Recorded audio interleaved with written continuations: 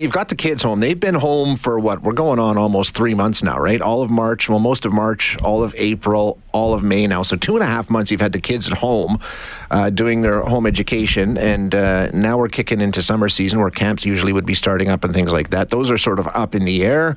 But there's one business in Edmonton that's done something very cool. They've started up camps. If you can't handle the kids all day long, and who could, here's a way to destroy. There's no shame in admitting that that's the case. Absolutely not. I have all the respect in the world for you. Yeah, and then this is better than just losing your mind. This keeps them busy for a couple of hours. We're going to talk now with Rob Davey, who is the owner of Laser City. Good morning, Rob. Thanks for joining us this morning. Thanks for having me, guys. So, Rob, this is really cool. So, you're not only are you bringing your laid-off staff back to work, but you're running Minecraft day camps from home. Explain this a little bit to us. This is really cool. Yeah, absolutely. So we've always done day camps. Obviously, usually they're things like laser tag, mini paintball, that kind of stuff. And we've done those in Edmonton and Calgary. Can't really do those right now. Still trying to figure out if we can and how we'd do those safely.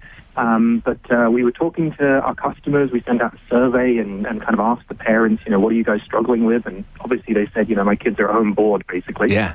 And we asked them, what are they into? And the big response back was that they were a lot of these kids are into Minecraft.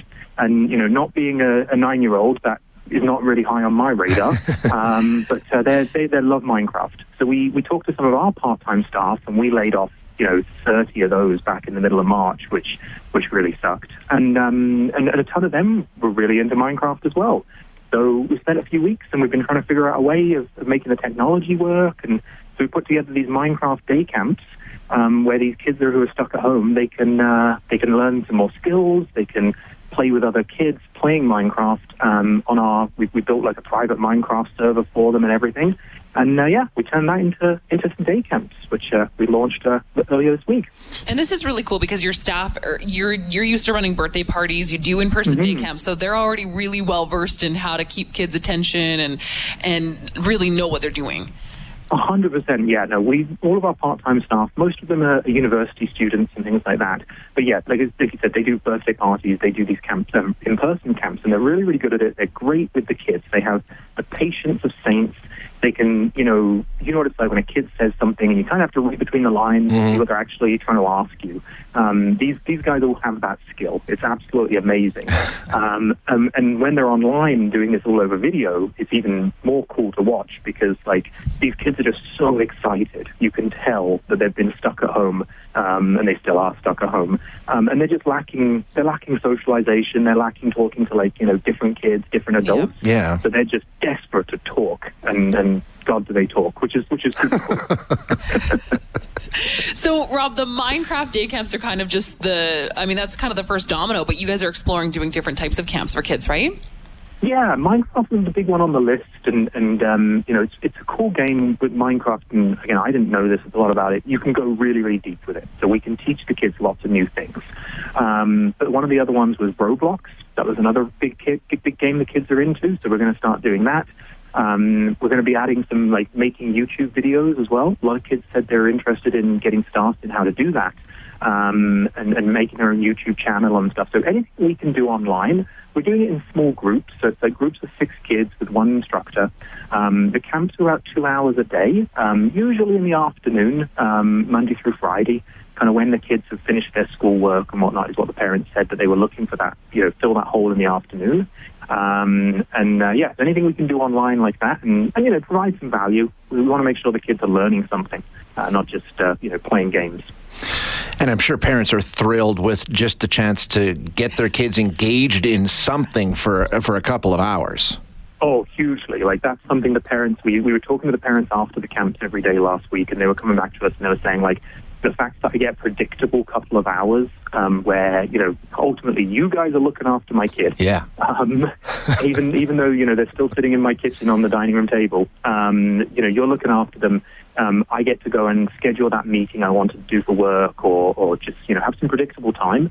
The other one that we didn't really realize is the kids were having something to look forward to every day. Yeah. If you're an 8-year-old, you're stuck at home.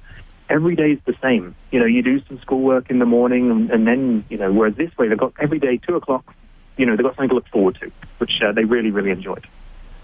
And you guys are kind of exploring at Laser City, Rob, maybe some ways to do, kind of interactive camps like this long term, right? Yeah, we obviously, we would like nothing more than this to kind of be done tomorrow, obviously. We don't want to be doing this. We're in the business of people coming together to have fun together. And it's not a good business to be in right this second, I'll be honest.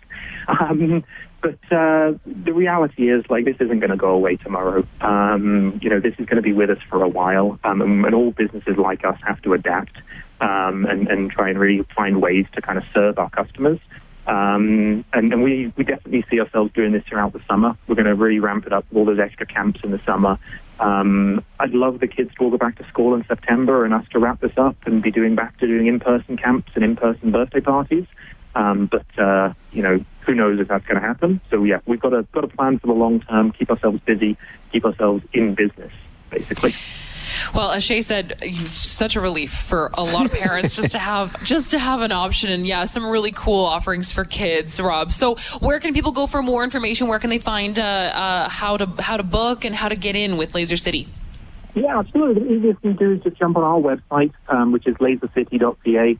We actually kind of set this up as a new service. It's called Codo, C-O-D-O, because we were kind of thinking that, there's no reason to limit this to just Alberta. People in Alberta know us. A lot of people have been to our facilities in Edmonton and Calgary, but, there's no reason why someone in BC can't do this. So we didn't want to kind of call it Laser City. So, jump on our website, lasercity.ca, and it will send you over to the right place, and you can get your kids booked in. Got some camps starting on Monday and then all throughout the summer. Awesome. Rob, Excellent. Thanks so much for letting us know about that. What a great option for parents. We appreciate it. Thanks for having us, guys. Thanks very much. Chelsea, it makes perfect sense if you think about it. These kids, a large part of their life is spent online. This would be completely natural them to attend a day camp online. It wouldn't be anything out of the ordinary for them at all. Yeah, and I think, something to highlight is the fact that they get to interact, as Rob said, with other kids and other adults, because you got to wonder if for 2 months without socialization, they're hurting for it. Oh, yeah. It's just... Yeah, this is a perfect opportunity then and it's right up their alley, Minecraft. Do you know what Minecraft is? I've seen my nephews play it a few times when I visited them in Saskatoon, and it just looks like... I feel old saying it, but I don't get it. No, neither do I. But odd. There's an age. I think my kid's sort of outgrown it now, but there was a phase that he went through, and all the kids that I coached and everything like that. That was all they talked about. Minecraft was, it was the be all and end all, and it's huge. So this is perfect. It's something they love, and it's a chance for them to interact with others and get better at this Minecraft thing. And but what a great idea! Pretty simple to do too. Yeah, it's cool of them to be offering these different things, and I like the other camp topics that they're gonna start exploring. They're gonna do one on making YouTube videos. Mm-hmm. If you talk to a kid, if you talk to any 12-year-old, what do they want to be when they grow up? Is likely a YouTube star or an influencer. So yeah, cool to have those resources. So check out Laser City online. Lots of businesses still running and functioning, just in kind of different ways around the city. Hi, it's Shauna, and I might be a bad parent because my kids think French fries are vegetables. Hey, it's Ryan, and I might be a bad parent because I went out for wings when my wife was in the hospital after giving birth. Johnny here. I might be a bad parent because in my house, the tooth fairy gives pocket change. But we're not alone. Len emailed us and said his 6-year-old daughter's Tarzan moment going from love seat to lazy boy by curtains made him more proud than any dance recital. And Andy left his 2-year-old at the rink. All right, guys, I'm sure we're not alone. Like Andy's kid. For stories and confessions like this, make sure you check out our podcast. It's called Bad Parents, and it's available wherever you get your podcasts. I left a glove at the rink.